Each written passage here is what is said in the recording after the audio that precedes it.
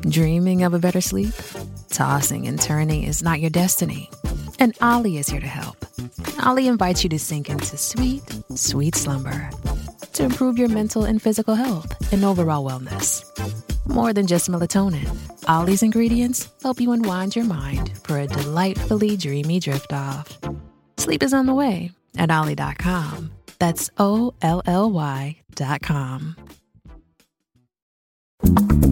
This is the Book Riot Podcast. It's a weekly news and talk show about what's new, cool, and worth talking about in the world of books and reading.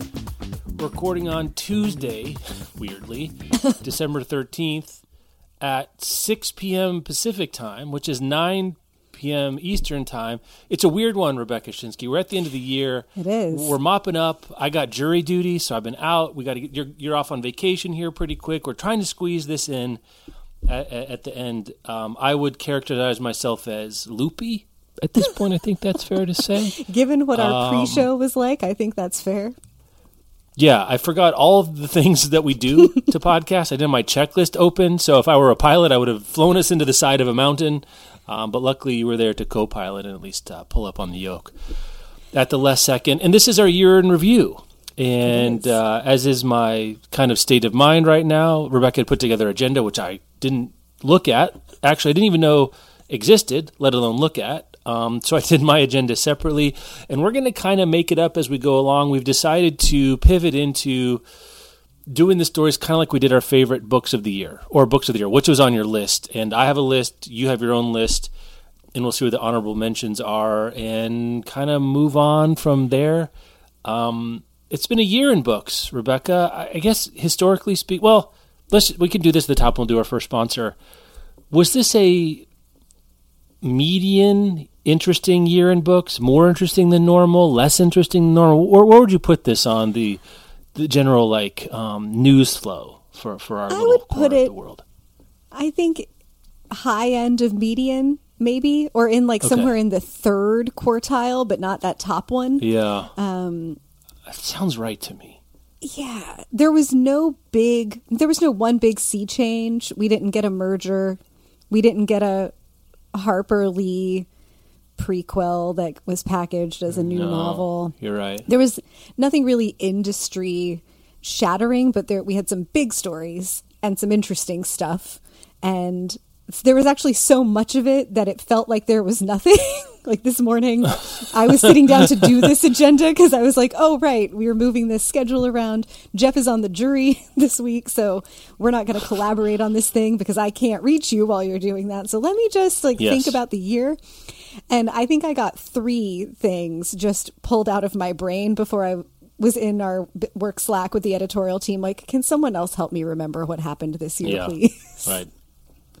Medium. Yeah, I would say. I mean, there were a lot of. There wasn't a single takeaway. Well, except for maybe one thing, and even that was weird. That's been smeared over like an 18-month to 24-month window. We didn't have a big book of the year. We didn't have a phenomenon, and I think for me to be in the top decile of interesting years, you kind of need a phenomenon. You need a 50 Shades. You need a crawdad. I mean, as much as that makes me nuts, I want The Martian. I want something we're talking about, a similar book, or there's a breakout. You need a Gone Girl. You get something. You get a Harry Potter and the Cursed Child. You get a Ghost at a Watchmen like that. And then the other thing that's useful is if an English speaker wins a Nobel Prize. I'm just going to say that's true. Mm-hmm. If Bob Dylan, right, if you don't agree with that's a big story. That's an interesting. When Alice Munro won the Nobel, or Ishiguro, something like that. There's an English language Nobel we can really talk about, or someone Louise passes Glick. Away. Yeah, well, Louise Glick, I mean, that's interesting. I mean, we got made hay out of that. I'm not sure anybody who didn't know Louise Glick before kind of knows it now, knows her that much now. And then we didn't have like a Morrison passing, or this happens from time to time where we have a real chance to reflect on somebody's life. And some people passed away this year, but it wasn't a household name or a syllabus known name, I guess. Households is not really the circles we travel in, but let's call it syllabus known name for the people who, if you know, you know. And I think that to say more is to get into the particular list. So I think it was pretty interesting, and it's always hard to remember what happened at the beginning of the year, especially some of these things like, oh, that was in March of this year, which feels like 9,000 years ago. So it really does. Anything else in the preamble kind of way before we get into a sponsor and then the actual stories? Yeah, no, let's jump into it. All right, here's our sponsor. Today's episode is brought to you by Bloom Books, an imprint of source books that celebrates authors and uplifts readers. When 19-year-old Abby Bly gets the opportunity to study abroad for a year in London, it's the perfect chance to finally slip out from under the thumb of her beloved but overbearing retired rock star father. When she arrives at her gorgeous new flat, she's shocked to discover her roommates are all charming, funny, insufferably attractive boys. And soon she's lying to her father about her living situation and falling for not one, but two men she can't have, her rugby player roommate and a broody musician with a girlfriend. If there's any hope of Abby finding love, answers, or a future in London, she'll have to decide which rules in Hearts might be worth breaking. Pick up Girl Abroad by Elle Kennedy for Elle Kennedy's signature angst, drama, and humor. It's like My Oxford Year meets We Met in December.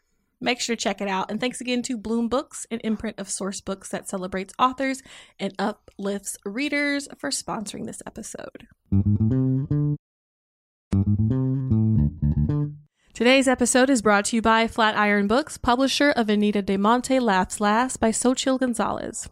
So this is one of my most anticipated books of the year. It follows two women of color who are in the art world, but who also kind of sit outside of it because of a lack of privilege. So the story is told from both of their perspectives, and it moves back and forth through time. So in 1985, Anita de Monte is a rising star in the art world, and she's found dead in New York City, right? And then in 1998, Raquel, a third-year art history student, becomes involved with an older, more privileged art student and finds herself rising up the social ranks as a result. But then she also stumbles upon Anita's story, and she sees parallels between Anita's story and her own. So Anita de Monte Laughs Last is a propulsive, witty examination of power. Make sure to pick it up. And thanks again to Flatiron Books, publisher of Anita de Monte Laughs Last by Xochitl Gonzalez, for sponsoring this episode.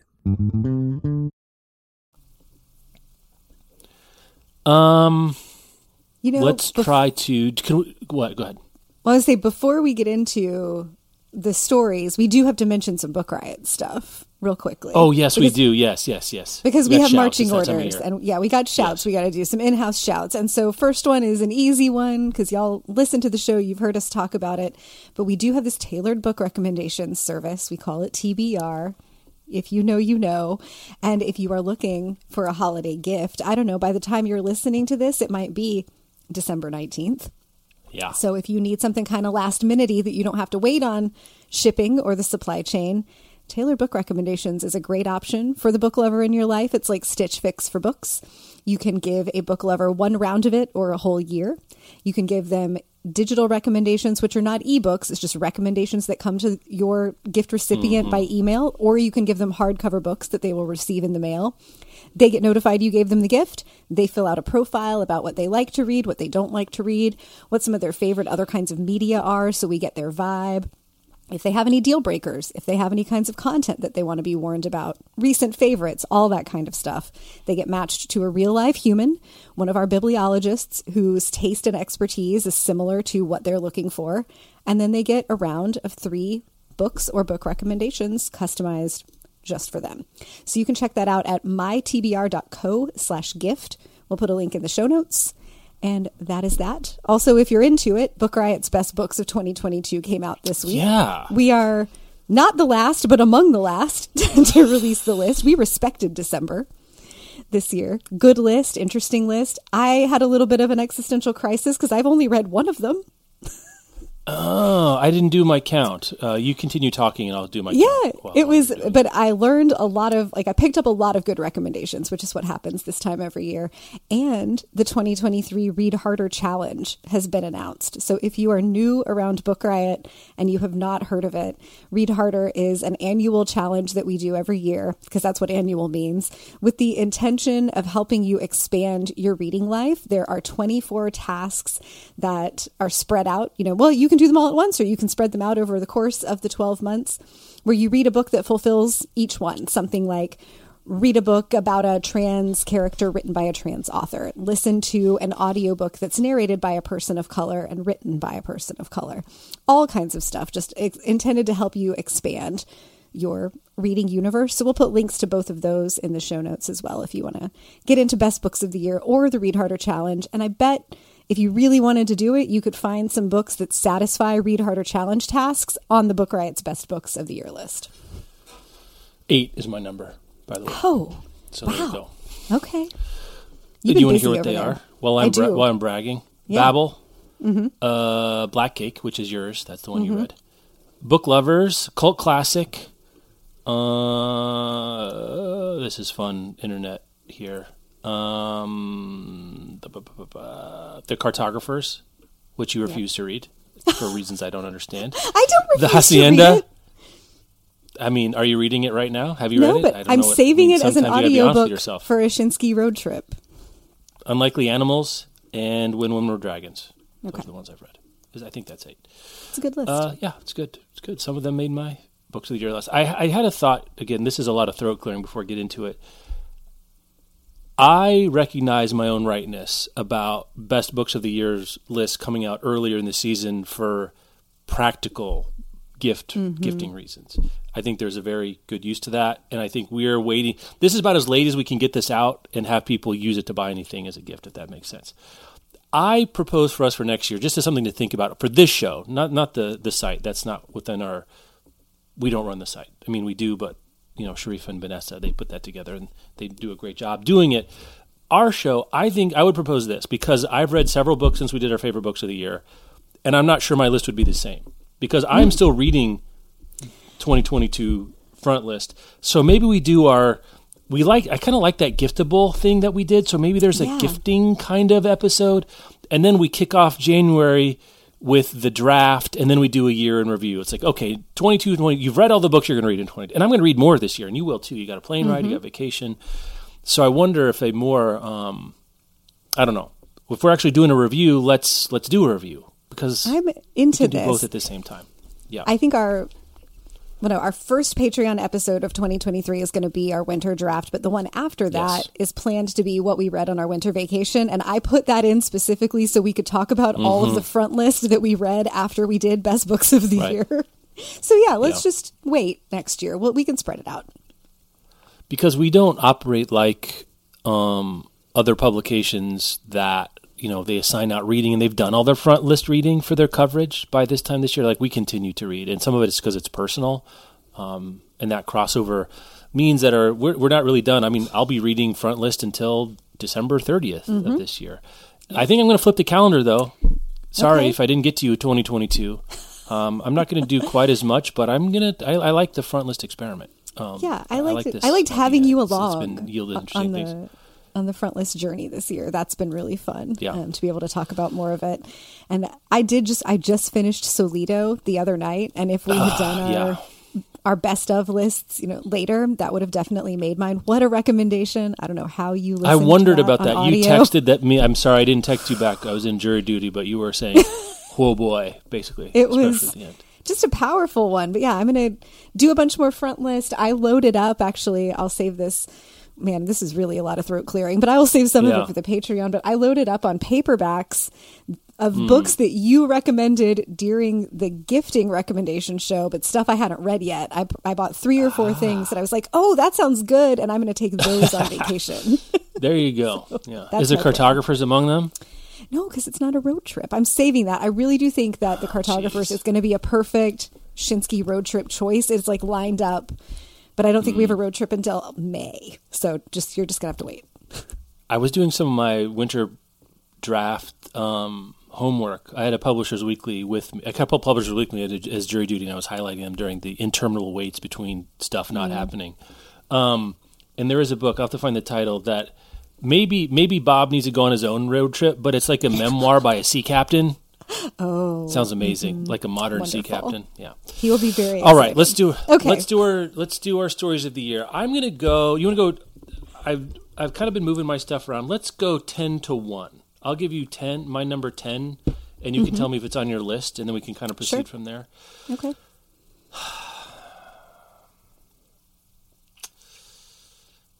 I kind of think that it's hard to separate. There's a couple that I separated one out. Now I'm not so sure. Now I'm not so sure. This was at the beginning of the year, and at the time it felt like a bigger deal, and so maybe it's whatever the opposite of recency bias is against it. But Rebecca, do you remember that Amazon bookstores went away this year? They're gone. I do. They closed them all down. Well, okay. I only have that remember one? because I reviewed our podcast agenda from the year. But if I had not scrolled back through like however many dozens of pages of links we had from the year, I would have completely forgotten that. Yeah. And the only reason the reason it's on here but not higher is because it was a little bit of going out with a whimper, not a bang. I think our tenor of our discussion was we sort of forgot they existed. And going through COVID, people weren't going to stores. And if they were going to bookstores, I think people really focused their attention on independent bookstores. A lot of these Amazon bookstores are in malls. I think maybe all of them are in malls. And people really weren't going to malls for a while. Whereas Barnes & Noble sort of like in strip malls or plazas or cedar crossings or whatever they call those town centers with the center, the E at the end of the center. I have a particular pet peeve for the euphemistically named strip mall. The old town center. And yeah, exactly right. And no one cares. And there we go. Yeah.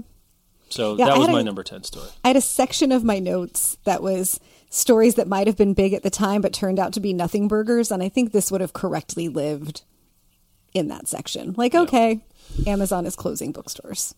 Could have seen it coming. Amazon's closing bookstores. Not much is different. I'm going to go next with... Now I'm reconsidering my order as I just look at stuff. This is also one that I think got drowned out by some of the stuff going on higher up in my list. But LGBTQ book sales, especially romance, were popping and continue to pop. And even in the face of, let's say, I think on my list I have this as number 2 or 3. You can guess what I'm talking about here. That these stories kind of go together. There's a lot of titles we were talking about on the recommendation show. Someone wanted an LGBTQ holiday romance, and we're like, here's a post on Book Riot that's full of like 15 of them, and half of them are starring or featuring people of color, which is not something we saw 10 or 15 years ago. And I don't want to take it for granted, even as I'm sort of glad we can, and also we can't because of other things going on. But that I had on my list because that continues to be the case. And I walked in the bookstore the other day, and I still found myself noticing, right, which says something about how new it is. And I hope it gets to the point where I'm just used to it and we get to continue the work. And this one becomes part of the firma, but they continue to sell. So that's what I had for my number 9 story. Did you have that on your list? I didn't. I love that you broke that out. I think we're both alluding to one of the things that's going to be one of our top 2 stories. And let's just go. You go there. You go there right now. Let's just say it. Book bands to the left of me, book bands to the right. This was just a huge story this year. The New York Times just yesterday morning had a big piece looking at this huge and growing network of right-wing organizations that have popped up.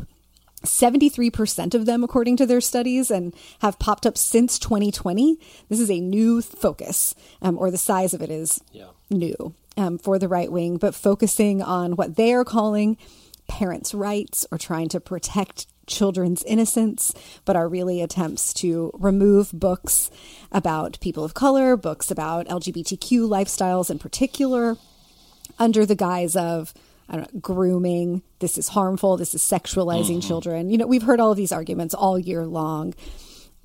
And I think that those arguments they're making are so vociferous in part because LGBTQ books are thriving. The public, if you really believe in market forces, the market is indicating that we want these books. We are buying them. We are reading them. We're recommending them. They're making best of lists. They're getting sold for adaptations. these stories are important. People like to see them. And I think that's really, really scary to the right wing. And so those two things are inextricable. I wish that I had made space on my list to separate that out. I really love that you did, of like, you know, all these book bans are happening and LGBTQ books are really, really thriving in an important way, and one that is meaningfully different, as you were saying, from what we've seen before. So yes and no. Did you break out? Did you have? Yeah. It's got to be number one or number two this year. Yeah, number one, number two. I can go in certain orders, and it took me a while to realize that any of the specific instances, and the one that I thought about breaking out by itself was the obscenity case against Barnes and Nobles in Virginia against Court of Thorn and Roses and Genderqueer, that eventually got overturned. If it hadn't gotten overturned, that would maybe go to number one on my list, but it did and sort of kind of flamed out. I think that was the biggest headline. That's something we hadn't seen before. We talked about the time that we don't remember a seller in our lifetimes being sued, challenged at all about carrying something where they're putting it. And there's a lot of other stuff that goes in. There's a lot of libraries. There's specific libraries that have gotten shut down. They got outside funding from benefactors on the internet, particular laws. There's so many individual ones that it's hard to separate ones from the crowd. But I think we should talk about the flock of birds. And I don't think any of the birds are particularly, worth talking about on their own, because they're all part of the same thing. But I do think if this obscenity thing comes back, and booksellers really have to think about what they keep on their shelves, that's pretty different. I'm not sure it's more or less important, but it is it's a sea change. Because even before 2022 and 2021, we talked about the most challenged lists, like book bannings and censorships of syllabus and taking down public school libraries. That was a thing. It's certainly intensified. Is it degree or kind? I don't know, but I feel like challenging stores is clearly a difference in kind. So it would break through the story barrier there a little bit to me as well. I think it's going to be really interesting to see what this group of people does over the next couple of years. This was really big. Do they get tired? Do they keep doing it? I don't know what you do. It was one of their primary tools in the 2020 election, and that was very close to home here in Virginia. Glenn Youngkin won our gubernatorial election on a platform about parents' rights. And at the time it was about, critical race theory, and maybe we should have sent kids to school all through COVID all along. But I think if he were running today, he would be talking about some of these book banning things. And the midterms did not go well for the really Trumpy right-wing area, the right wing of the Republican Party. It's going to be interesting to see if this becomes uglier or quieter, or what kind of shape folks give it strategically as we look to 2024 and a presidential election. Will this continue to be a source of growing power for a corner of the right wing, or maybe they're finding out that it is not the best way to become visible? It's not the most compelling message for, really the largest part of the base. So it's not going away anytime soon. This kind of stuff always exists in a corner of conservative politics and conservative culture, but how big it's been and how successful they've been is new in my lifetime in the last, I'd say, 4 years. So it'll be interesting to see as we continue that shift. I have not numbered my stories, so I'm just going to jump around, I guess. Yeah, that's fine. I was one last thing about that. I was going to say, I wonder, and I haven't really followed this. You make a good point about the blowback against, I guess, the righty of the right, or people running for office. And book bannings are very unpopular across the board. And it seems to me there's been some rebranding or change in tactics, even on the educational part of the Democratic wing or the left wing party, of I think they've kind of adapted to not using the language critical race theory. That became such a flashpoint that it doesn't seem like it's get talked about. It's let's just assign the books and not talk about CRT, and then they don't have that to hit us with, and they just get to ban stuff and look like the bad guys. It does feel like there's been a bit of a shift, which is smart, right? So anyway, from there, I wasn't sure, and maybe this is something we could ask for reader feedback on. There was a lot of concern about Barnes & Noble stocking changes of deprioritizing hardcovers, especially without a proven sales record, particular kinds of books, especially middle grade books, a preference for trade paperbacks writ large. Barnes & Noble essentially saying we want to reserve our shelf space for books that we think are going to sell and not use as many, which sounds stupid to say that was controversial, but I think it speaks to this place of like the public-private nature we think of shelves that have books on them, whether in the library or in a bookstore. And I get that. We talked about the time when I had my impromptu field visit to a Barnes & Noble that's doing more of the cover out. So there's just fewer books you can have on the shelf, right? And so if you're going to have fewer books on the shelf, what goes? It would make sense to me for Barnes & Noble to say the ones we think are going to sell fewer copies, we're not going to carry those. I don't know what the follow-through has been on that. Much like I said before about critical race theory, I would expect publishers then to adapt to some degree. Mm-hmm. Maybe that hardcover middle grade book should be a trade paperback if it doesn't have a sales record. Lower price point, give it a better chance to shine. I'm not really sure, but that one felt like it was going to have more legs, but I haven't heard much more about that in specific sales cases and everything. Did you have that on your list? And if so, I had that in the category of things that seemed like possible stories, but turned out to be nothing burgers, at least so far. I think you're right that if it's a deal, then publishers will find a way to respond, to try to adapt to it and still get visibility for newer voices that they are publishing for good reasons. And it will take us a couple years to see those changes hit the marketplace because of the nature of publishing deals. Books that are on shelves right now that hit shelves in December of 2022, those deals were made a couple years ago, most likely.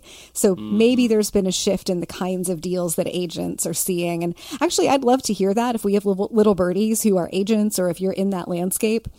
If you're working for a publisher and you've seen a shift towards more paperback originals because of this Barnes & Noble strategy, podcast@bookriot.com. We'd love to hear about it. But so far, this does not seem to have been industry shifting.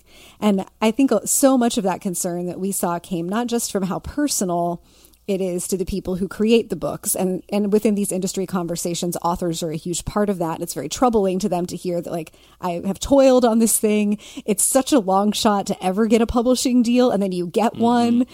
And then you find out I might not even be able to get my books in Barnes & Noble because of this.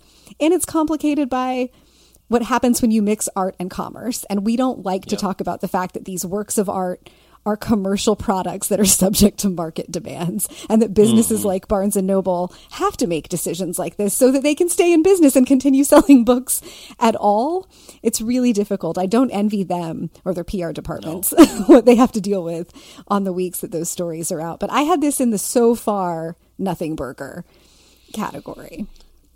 And we don't read a lot of middle grade, so if it is a burger, we probably didn't, we don't see it on the menu in our daily lives and our daily reading experiences, and even the kind of the authors we follow. So, especially podcast@bookriot.com. Next on my list, someone tried to straight up murder Salman Rushdie this year. Did that just happen? Someone run at him, got one of his eyes. He apparently is going to be... okay is not the right word. He's going to survive, and he's, going to be Salman Rushdie again, but it's going to be life-altering injuries. Reminded again, one of the giants of the 20th century reminds us again of the political power of writing, how it can be a place of protest, and any place of protest and critique is a place of danger. And I forget that. And I think this was a moment a lot of us were reminded that in a certain context, in certain situations, that this is life or death, and people put their bodies on the line to tell stories and give us points of view that some people with knives, literally, don't want us to see. And we've seen that in different cases. Luckily, we haven't seen injuries, but people showing up at drag queen story hours or harassing librarians. I really hope a story we don't see as civilian, quote unquote. I don't want anyone, but I really don't want to see a civilian attacked And I'm afraid this is the kind of thing that someone's going to copycat because it gets a lot of coverage, and this is a known news phenomenon. I'm so glad that we haven't seen a copycat of some kind. I think probably a lot of venues are rethinking it sounds to me, had become relaxed, had felt comfortable. I'm glad that they were feeling comfortable. Unfortunately, that was unwarranted, and we're going to have to go back to something a little bit different. So, again, it's one person, but I think it also goes as part of this larger anger/violence in a way we haven't seen before against stories. And it comes around from time to time, and we'd kind of forgotten it for a while. And this was a real reminder that this is still out there, and it's not going away anytime soon. Yeah, I did not have that one on my list, not by intentional omission, but I just forgot that happened this year. And we typically don't do one story authors on this. It has to be unusual, and it's unusual. I do think, though, that it's right to situate it inside not just what we're seeing within books and people reacting violently to content that they think is inappropriate or dangerous, but it's really situated inside the normalization of violence as a political strategy on the right. Mm-hmm. And we should expect to see that anywhere that is being used as a locus of activity. And that books are one of those places means we will see it. We will see violence extended there. I hope that this was the last one. I'm with you in suspecting, sadly, that it probably wasn't. I did almost put big new book deals for Cormac McCarthy and Salman Rushdie on my list, but I didn't. But I wouldn't have made like the top 10. But that was news this year that we were going to get 2 Cormac McCarthys. I thought about that. I thought about the Cormac McCarthy sort of end of life duology, whatever this is. I don't think we're getting any more Cormac McCarthy books. It sounds like after this. I hope I'm wrong. I haven't read either of them yet. Hasn't made much waves, for good or for ill. At this point, so this what they say sell or buy the rumor, sell the print in stocks. I think this was a case where you could have sold the rumor and then got the print cheaply, or vice versa. Maybe I've mixed up my situation there, but the announcement seems to have made more waves than the actual books did, which happens from time to time. Next on my list, this is noticing that this is water kind of situation, but book sales normalized this year. They came down from the peaks of 2021, and kind of they're still above 2019. So we are settling at a higher level than pre-COVID, but we didn't change the tide tables, which is probably what we should have expected. In the middle that we weren't sure. I think there were several cases you could have made for we're going to go back below once everyone is traveling and going to cocktail parties again. And not talking about books because those cocktail parties don't exist. I'm so sorry to tell everyone. But I think this for the book industry, this is a good result.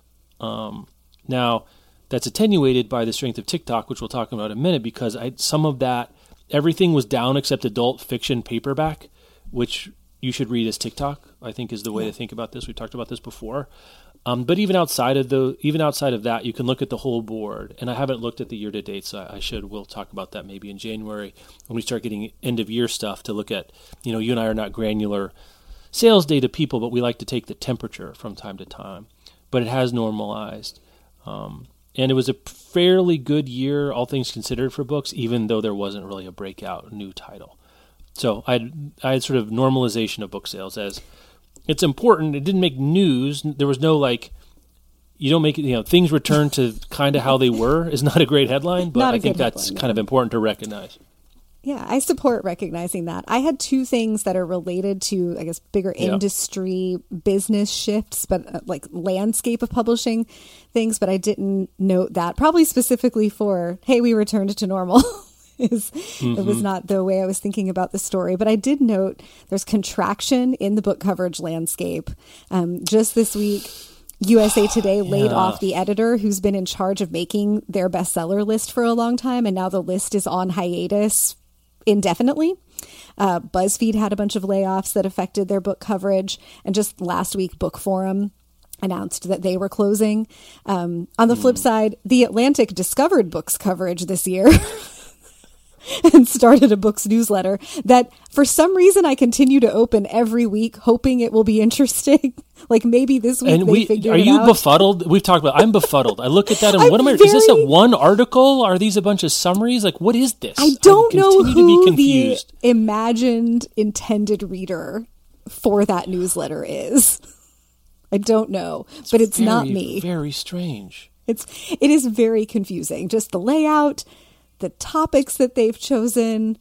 It is, I don't know. It's not the way that I would enter the book media landscape. But no. What do we know? Yeah, we've only been doing this for right. 10 years and started a book media company. But what do we know? So there's that contraction, and then I had a note about the push for working conditions. This is where I think my look at macro trends coming into publishing really hit, is that the stories that we saw in 2020 and 2021 through COVID about people really assessing what was acceptable to them in their working lives and pushing for better working conditions, higher pay, more flexibility, all of those things, that those have arrived in publishing, and for good reason. A lot of publishing jobs and publishing related jobs are meaningfully, I think, underpaid. We saw a successful unionization effort at an Amazon warehouse in New York this year.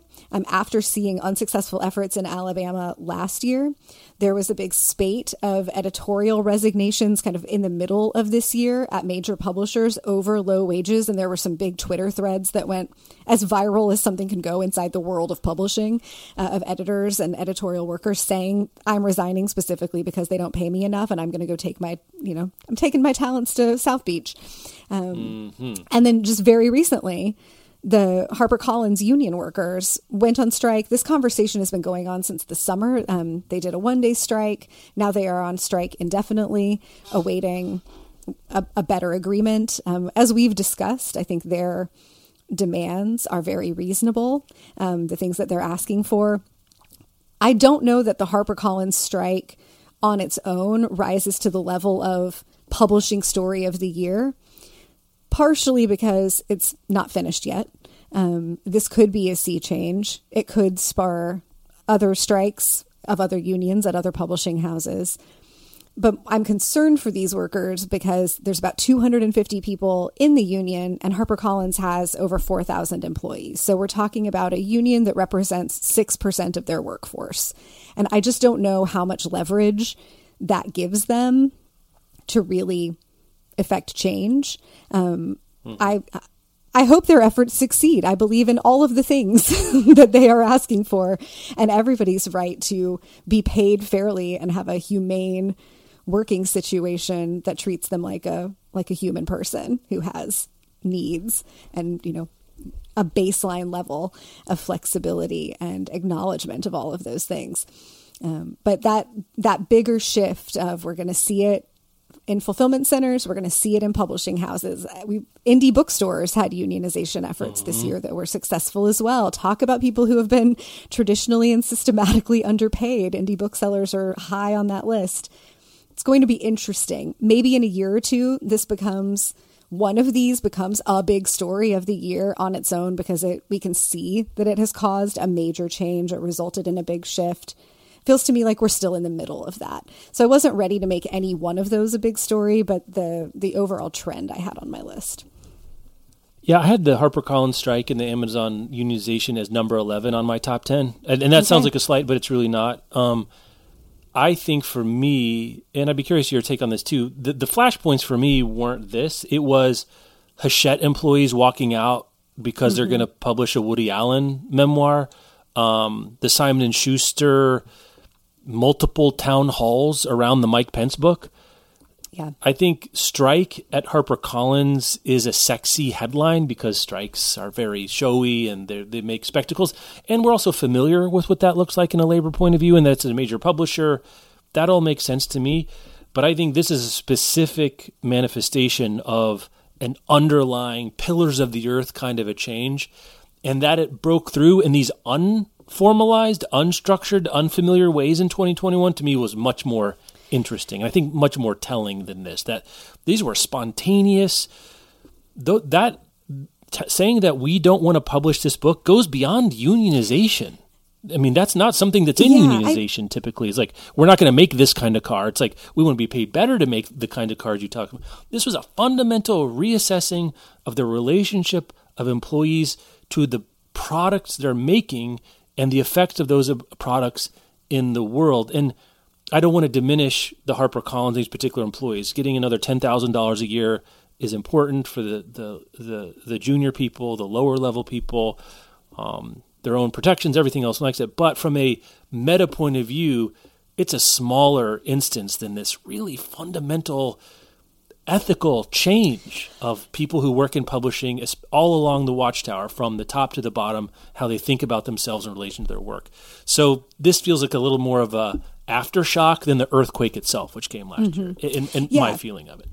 I think that's right. And that labor strikes are not new, but employees walking out, at least in publishing, because of a values misalignment between themselves and the publisher, or the work that the publisher wants to put out into the world, is new. That kind of organized pushback that acknowledges, it's one of the flip sides of what I was just talking about, of like the mix of art and commerce. It acknowledges that this is a product and it has a bigger impact than just like the type of cereal you put out into the world. We're talking about ideas. These are powerful things. And if we are the platform on which those stories come out, we have some kind of responsibility, which is not traditionally the way that publishing has viewed what they are doing when they produce books and put them into the world. Publishing has wanted to talk about books as products, and we just put out the products that people want to buy until it's convenient to talk about how art is wonderful and we shouldn't mix it with commerce. Right. But this has been a real, I think that shift came across because of largely the conversations around George Floyd's death and Me Too, that there was a recognition that you cannot separate those kinds of values from the workplace, because the workplace is made of people. And that publishing employees took that into saying, hey, we want to look at the types of books that we're publishing. I don't want to be part of something that I believe is going to be harmful. And we have to acknowledge that some of these ideas are harmful, was a sea change. And that was, if we had been doing this kind of show at the end of 2021, or maybe we even did a year in review last year. Honestly, I don't remember. It would have been a big one. Who can tell? Right. Yeah. Moving up on my list, I didn't know where to put this. I could have left it off. It could have been, It wasn't going to be 1 or 2. It could have been 3, could have been 10. And I think that's telling, because I don't know what to make of this comet across the sky of Brandon Sanderson's Kickstarter. Did you think about this? How did you? It's on my list. It's a huge amount of money. It's kind of the thing we've been waiting for in self-publishing, for someone with a lot of juice to make a real difference. He made a lot of money on this Kickstarter, so has his own media company, but then is also going to be published through Tor and Macmillan traditionally. So it feels like a griffin, part lion, part eagle. So I don't know what that is. Is it self-published? Is it traditionally published? Is it both? Does this mean everything? Does it mean nothing? I continue to look at this one, and you could tell me in 5 years, actually, this was the first. And then you could tell me it's the only, and I would believe either. I wouldn't be shocked by either of them, except that it's going to be one of them, right? I don't know how it can't be. I find it hard to believe that in 5 years we're going to point to 2 more of these. It's going to be Brandon Sanderson, and then R.F. Kuang. Let's just use that. She's got a following. She wants to do a couple different things. She seems to be very interested in the particulars of her book. She's an academic. She's got a big social media following. It's in this fantasy science fiction space. Mm-hmm. I'm just picking a name. I don't know that she has any interest in doing this, but I wouldn't, someone like that, can she replicate this? Is 1 or 2 people something or nothing? I don't know. It still feels to me like an outlier, and I don't mean that in the Gladwellian sense of an outlier and sort of on a data point. I don't know what to make of that data point. Yeah, it's just it's a random data point. It's so fascinating, and every now and again I'll be looking at the news or I'll see an update or there's a Sanderson project. Wow, I think I'm going to remember that for a long time. I think so, because the whole internet was surprised by it. Well, especially when we started doing this, the fervor around self-publishing was really just starting. And publishing was terrified that self-publishing was going to like take over, that maybe authors didn't need publishers after all. And that did not pan out. You know, very few people became independently successful and independently wealthy on self-publishing. And a lot of folks discovered that all the scaffolding and the resources that traditional publishing provides are actually very useful. When this story broke, it felt like the thing we had waited a decade to see someone do. You know, like there it is. Somebody made $15 million in the first day publishing their own book off of, you know, a very successful, long established fandom vibes. Kind of like community vibes, right? Yeah. Yeah. It's fandom and community that drives something like this. You know, like I think Colleen Hoover could do something like this. I don't know that she wants to, given that she just made deals with, I think, every major publishing house. Good for her. But the number of authors that could do this successfully, I think, is very small. I would love to see Brandon Sanderson not be the only. This was fascinating. Yeah. And just exciting Continues to be fascinating. Yeah, just exciting to watch. Like, will he do it again? And if he does, would it be this successful? Would it be half as successful? Would it be twice as successful? I would believe any of those. It's such an open question still. And I don't know how long it'll be before we see another person, another like high profile, backed with a fandom, like somebody who on paper looks like they could do it. I don't know how long it will be before we get to see somebody try and if they will be successful doing it. This was, I think, the third or fourth thing I put on my agenda. And I'm glad that I, at the time, wasn't thinking I needed to power rank them, because I also don't know. Would it have been number 2? Would it have been number 9? Would I have moved it around on the fly during the recording? Probably. Like, just, it was really something to watch. Just very cool. And I feel like great vibes coming off of Brandon Sanderson. I'm happy for him. Yes. And I don't know that would have been, that was part of it too. It seemed that like we could be genuinely happy for him. The community that was backing him could be genuinely happy for him. Like a very authentic, couldn't have happened to a nicer guy kind of thing. And it's not accidental. I think he looks, you know, sweet and kind of nerdy, and he's got his video going where his whiteboards are up and he's explaining how everything is going to work. But like, this is very intentional and very carefully crafted, very, very smart. And it takes a lot of work to do that. And I just don't know how many people are positioned to pull it off this way. Yeah. And it seems like a huge pain in the butt, which I think is part of the thing, right? No, it really does. I mean, it seems like a huge pain in the butt. A Kickstarter for $25,000 like 8 years ago, and that was a huge pain in the butt. I can't imagine what you're doing when you've got $15 million and 4 books to produce, and you own the company that's going to fulfill them. It's so much. The self-publishing paradox there we talked about before is for someone like this is, I don't know what the marginal value for Sanderson is versus doing these 4 novels with Tor. Mm-hmm. Because if you've got this kind of following, that means you're going to sell some books. If you're Stephen King or someone like that, you're already going to sell some books. So what's the marginal value of taking it all in-house?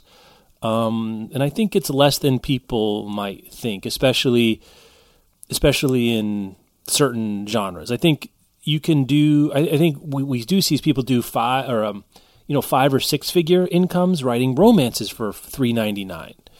That's not something that was really possible before. You'd have to write for Harlequin and be part of, that machine. But in these author-driven, where you can build a brand around yourself as an author, and then that's portable to different products, maybe the self-publishing doesn't help you that much, because there's so many books. Rebecca, have you heard how many books there are? There's, I think, a bajillion. And self-publishing can't break through that generally. They just generally can't. I think the quiet as it's kept thing here is the way to be successful at self-publishing is to have been successful at traditional publishing first. Right. Okay, now we're in the stratosphere. Let's do another sponsor break till we get into the top. Where am I? 1, 2. I think I'm to 3. Yeah, 3. We'll do a sponsor real quick and we'll come back. Today's episode is brought to you by National Geographic Books. The Cave is the incredible memoir of Amani Balour, a young doctor and activist who ran an underground hospital in Damascus, humanizing the enduring crisis in Syria. The only woman to have ever run a wartime hospital in Syria, she saved many from the atrocities of war while having to face the patriarchal conservatism around her. Amani Balour is a game changer. Listen, she will be remembered as one of history's greatest. She's a passionately committed humanitarian, and she is determined to help others escape the horrors that she survived. Make sure to pick up the memoir, The Cave by Amani Balour and Rania Abu Zaid, for a memoir that expands on the 2019 Oscar-nominated film by the same name, which documents her experience running the hospital, shielding children from horrific sarin attack, losing colleagues, trying to employ more women in the hospital, and eventually leaving and becoming a refugee. So make sure to read about this amazing woman, and thanks again to National Geographic Books for sponsoring this episode. Today's episode is brought to you by With a Little Luck by Marissa Meyer. After being magically gifted with incredible luck, a boy discovers this gift just may be a curse when it comes to love in this new romantic comedy by #1 New York Times bestselling author Marissa Meyer. With a sprinkle of magic, this sweet beachside romance is perfect for fans of To All the Boys I've Loved Before and Love and Gelato, as well as anyone who has ever swooned over Marissa Meyer's beloved characters. It takes place in the same beach town as Marissa Meyer's previous rom-com Instant Karma, but this time with Prudence's brother Jude. So fans of Instant Karma will welcome familiar and new characters, but if you have not read that book, don't fret. New readers do not have to read the first book. So that's good.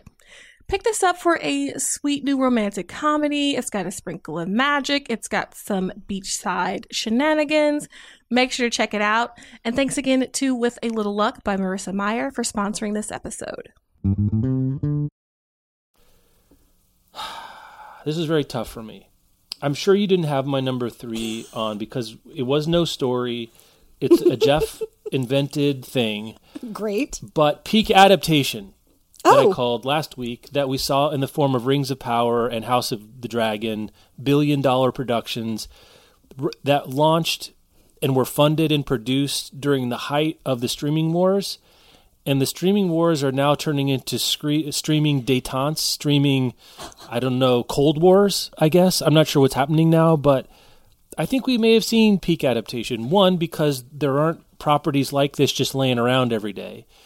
And two, I don't think the Amazons and Apples and the Netflixes of the world are interested in throwing $1 billion at 24 episodes of TV every 3 years. You know, that come out every 24 months.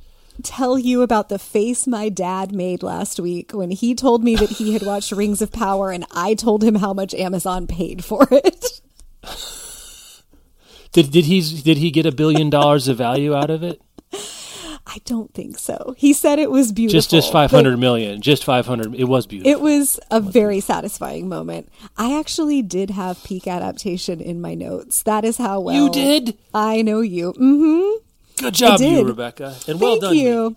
And I had kind of the inverse. I figured you were going to talk about the two biggies, and I was like, well, let's talk about some of the other things that I think are good examples of we hit peak adaptation, because now we're just in. Everything gets adapted, and things that were just like big book club things get adapted, and some of them are great, and some of them are finer, and some of them can't seem to get made no matter like how hard they try. So I had Pachinko, yay, Where the Crawdads Sing, nay, and Boo.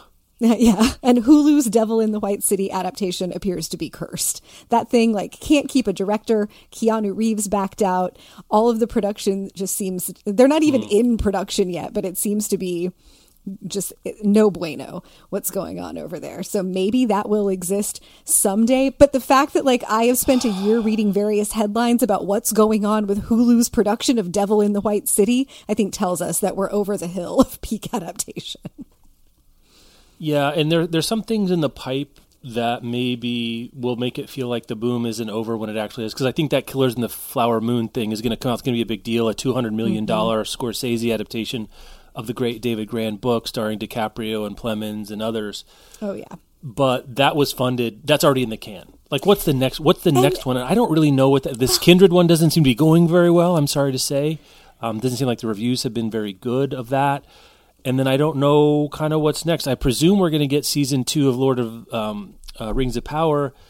and House of the Dragon. Are we going to get season 3? Are we going to get season 4? I just don't. I don't know, Rebecca. I just don't know. Well, and I think to the point about Killers of the Flower Moon, like big flashy adaptations of books that are turned into wonderful screenplays by people like Martin Scorsese are a staple of the Oscars and of filmmaking and have been. So that's not new.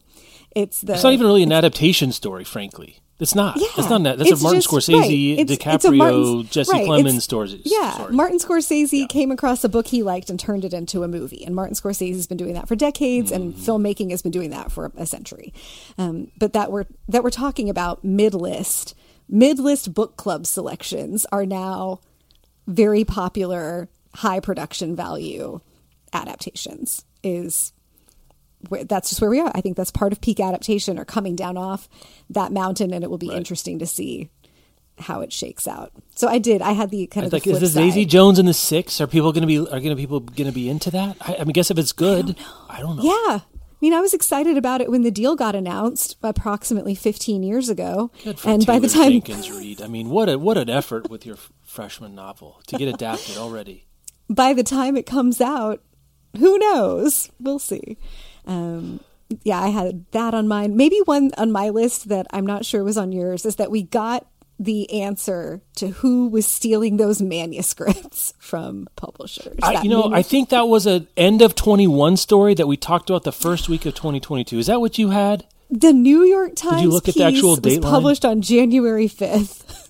When he got caught. Oh, okay. And we talked about it on the 6th. I thought maybe it came out the week before, and that was our first show. I looked at that. I did look at that. And that also kind of turned out to be a nothing burger, maybe because we don't know anything about what his motive was and why he was doing this. Maybe just because he could seems to have been the reason. But there doesn't seem to have been like a nefarious secret business model built on it or something, which is both more and less interesting. I wish I had her name in front of me.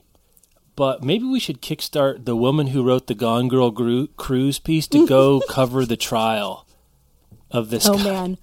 Would you read that? I would pay $10 for a $5,000 word piece 100%, by that woman about this. That woman is my hero. Yeah. There was a section of my notes that was just like delightful things that happened this year that did not rise, that wouldn't rise to the top 10. But the two that made my notes were that writer went on the Gone Girl cruise and wrote that amazing piece about it.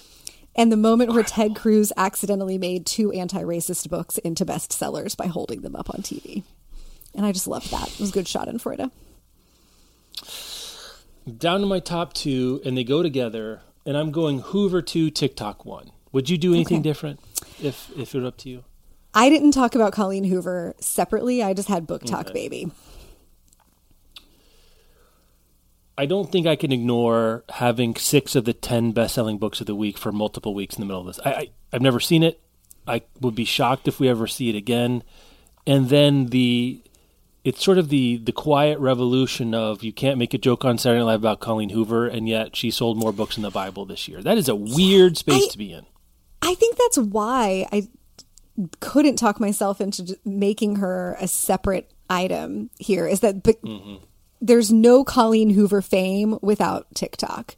And you can't tell a joke about her. You have to assume that. You have to assume that. There's no name recognition there. And you just said at the top of the show, this was a year without a big book of the year, in a year where Colleen Hoover sold more copies of It Ends With Us than anybody sold of anything else anywhere in a long time. And that means something. It means, it's significant that people are buying and reading a lot of Colleen Hoover books. And outside of the publishing world, there aren't like big mainstream conversations about Colleen Hoover or the specifics of those books, which we talked about some, I think, on the Patreon episode where we read It Ends With Us. Like, there's not a Today Show segment about the hot new Colleen Hoover book and how it's controversial or whatever. They have Celeste Ng talking about missing hearts, but they don't have Colleen Hoover talking about it. It starts with us. Yeah, the content of the book has not broken out into being interesting in itself. Like, I think the phenomenon is the story more than the book or Colleen Hoover being the story. I kind of think it could have happened. This was going to happen to somebody on TikTok. It happened to Colleen Hoover, but it's TikTok is the story for me. I mean, I think she's the tallest tree in the forest, but the forest is the story. And the forest has been seeded, grown, cultivated, and steroids injected into their roots. And we could talk about 5 to 10 different authors. I think the question for me is going to be, I'm now mixing metaphors, was there enough rocket fuel here to launch Hoover into orbit where she could be and I don't think this is unreasonable to say, like a James Patterson type figure, where it doesn't have much of a cultural footprint, frankly, but sells a ton of books and is a household name, and people will buy a book that has James Patterson on it, even if it also says with Mike Erskowitz, or a James Patterson middle grade book that he probably heard the pitch on and maybe read it. I don't know what he does on these things, but those books sell. They become a brand because people trust the Patterson name, and it's this closest thing we have to a brand that's used like a brand. There are other authors that are brands, but Patterson's used like a brand, which is unusual. And Hoover, people were going to buy all the Hoover books they could get their hands on, and if some of those said Colleen Hoover with Michaela Hershkowitz, I think they would have sold a whole bunch too. I think you're right. The big question is, will that still matter 5 and 10 and 20 years from now the way it does for James Patterson? Yeah. We don't know. Yeah. And well, for any of them, right? Sarah J. Maas or Ali Hazelwood. Yeah, or, I think we've seen the cresting of the Madeline Millers and Adam Silvera's kind of the early wave TikTok stuff has gone over as well. So I continue to be fascinated to see what the shape of this looks like. It's longer and peakier, but it doesn't seem to be, I don't know. It doesn't feel yet like we have enough data to say, is it enough for someone to have a career where they do 3, 4, 5 novels that people care? A Celeste Ng kind of career. Can a Celeste Ng kind of career, but maybe that's Taylor Jenkins Reid. I don't know. Carrie Soto and Back didn't do great, frankly. It sold a lot fewer copies than I was expecting. People weren't really talking about as much, I would have thought. And I just don't know how portable and durable it's going to be. But we're early days yet. And I think there's some stuff about the algorithm itself, its relationship to the Chinese government. We're seeing some saber rattling and maybe some unsheathing about, should we be banning TikTok or other things that are going on here? I don't know how long this party is going to last. And does someone get the name recognition, the fan base, so that if it does go away or is, dialed down by an order of magnitude, do people still talk about the books and read the books? And then the other part of this is the Instagram cloning of TikTok. So there's a little bit of diversification in the short form video space on Instagram too. So that's part of the same situation. It's been so long. It's been like 2 years, Rebecca, and millions of copies and dozens of authors selling more than they could have ever hoped to dream in this situation, that I think Vegas is taking no bets about the future of this because it's just too unknown. It's too unknown. It's fascinating to watch. And the fact that you can both have sold more books than anybody and still not be a household name. Like, it makes sense to me that Colleen Hoover and E.L. James are hanging out, talking with each other about how weird their lives are and what it is to become a phenomenon like that. But E.L. James knows it much more intimately. E.L. James sat on the Today Show for like 3 years while 50 Shades of Grey was a big deal and everybody was talking about it. And probably because the content of the book approaches some taboos and Colleen Hoover does not really in that way. Yeah. But there are plenty issues and social ideas that, there's like everything in that Colleen Hoover book. You could make 25 different Today Show segments about the stuff she's trying to get her characters to talk about. And that's not happening.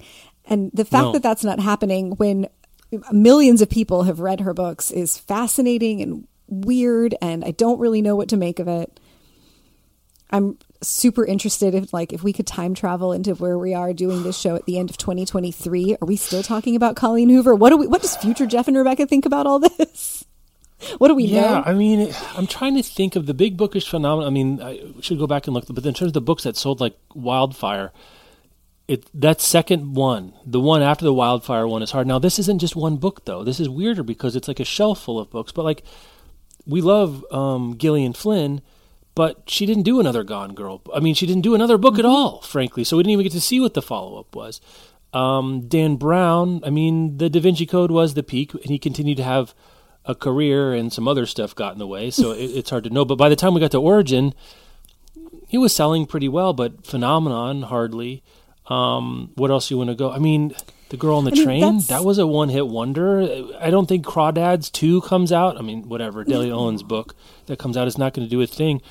Your base case is that the book that spikes is the one-off, and it weirdly doesn't make a career most of the time. You can make royalties forever off that book, but books 2 through 9 that people care about are by no stretch a guarantee, or even seemingly likely, frankly. The most reasonable, the most reasonable explanation or expectation, if you want to do the statistics of it, is that it will regress to the mean or even below after you have a peak like that. So it makes sense that Taylor Jenkins Reid is not selling as many books or getting the rave reviews on the second, third, fourth novels after her debut novel.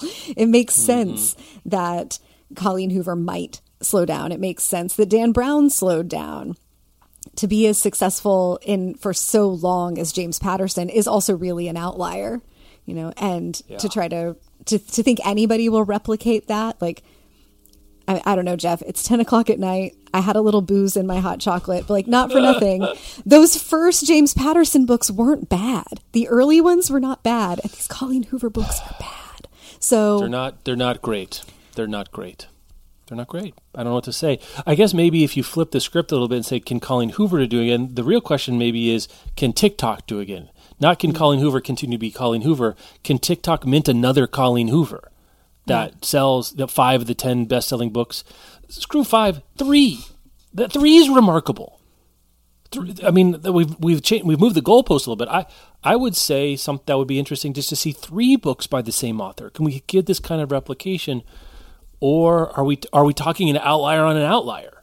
I mean, think of it. Would 50 Shades of Grey sold more copies if TikTok was around? Is a fascinating question. Oh, all I can think about is how glad I am that TikTok wasn't around when 50 Shades of Grey was big. I mean, I just don't. I'm like, that book was wild. Could it have been wilder? And I'm not really sure the answer to that.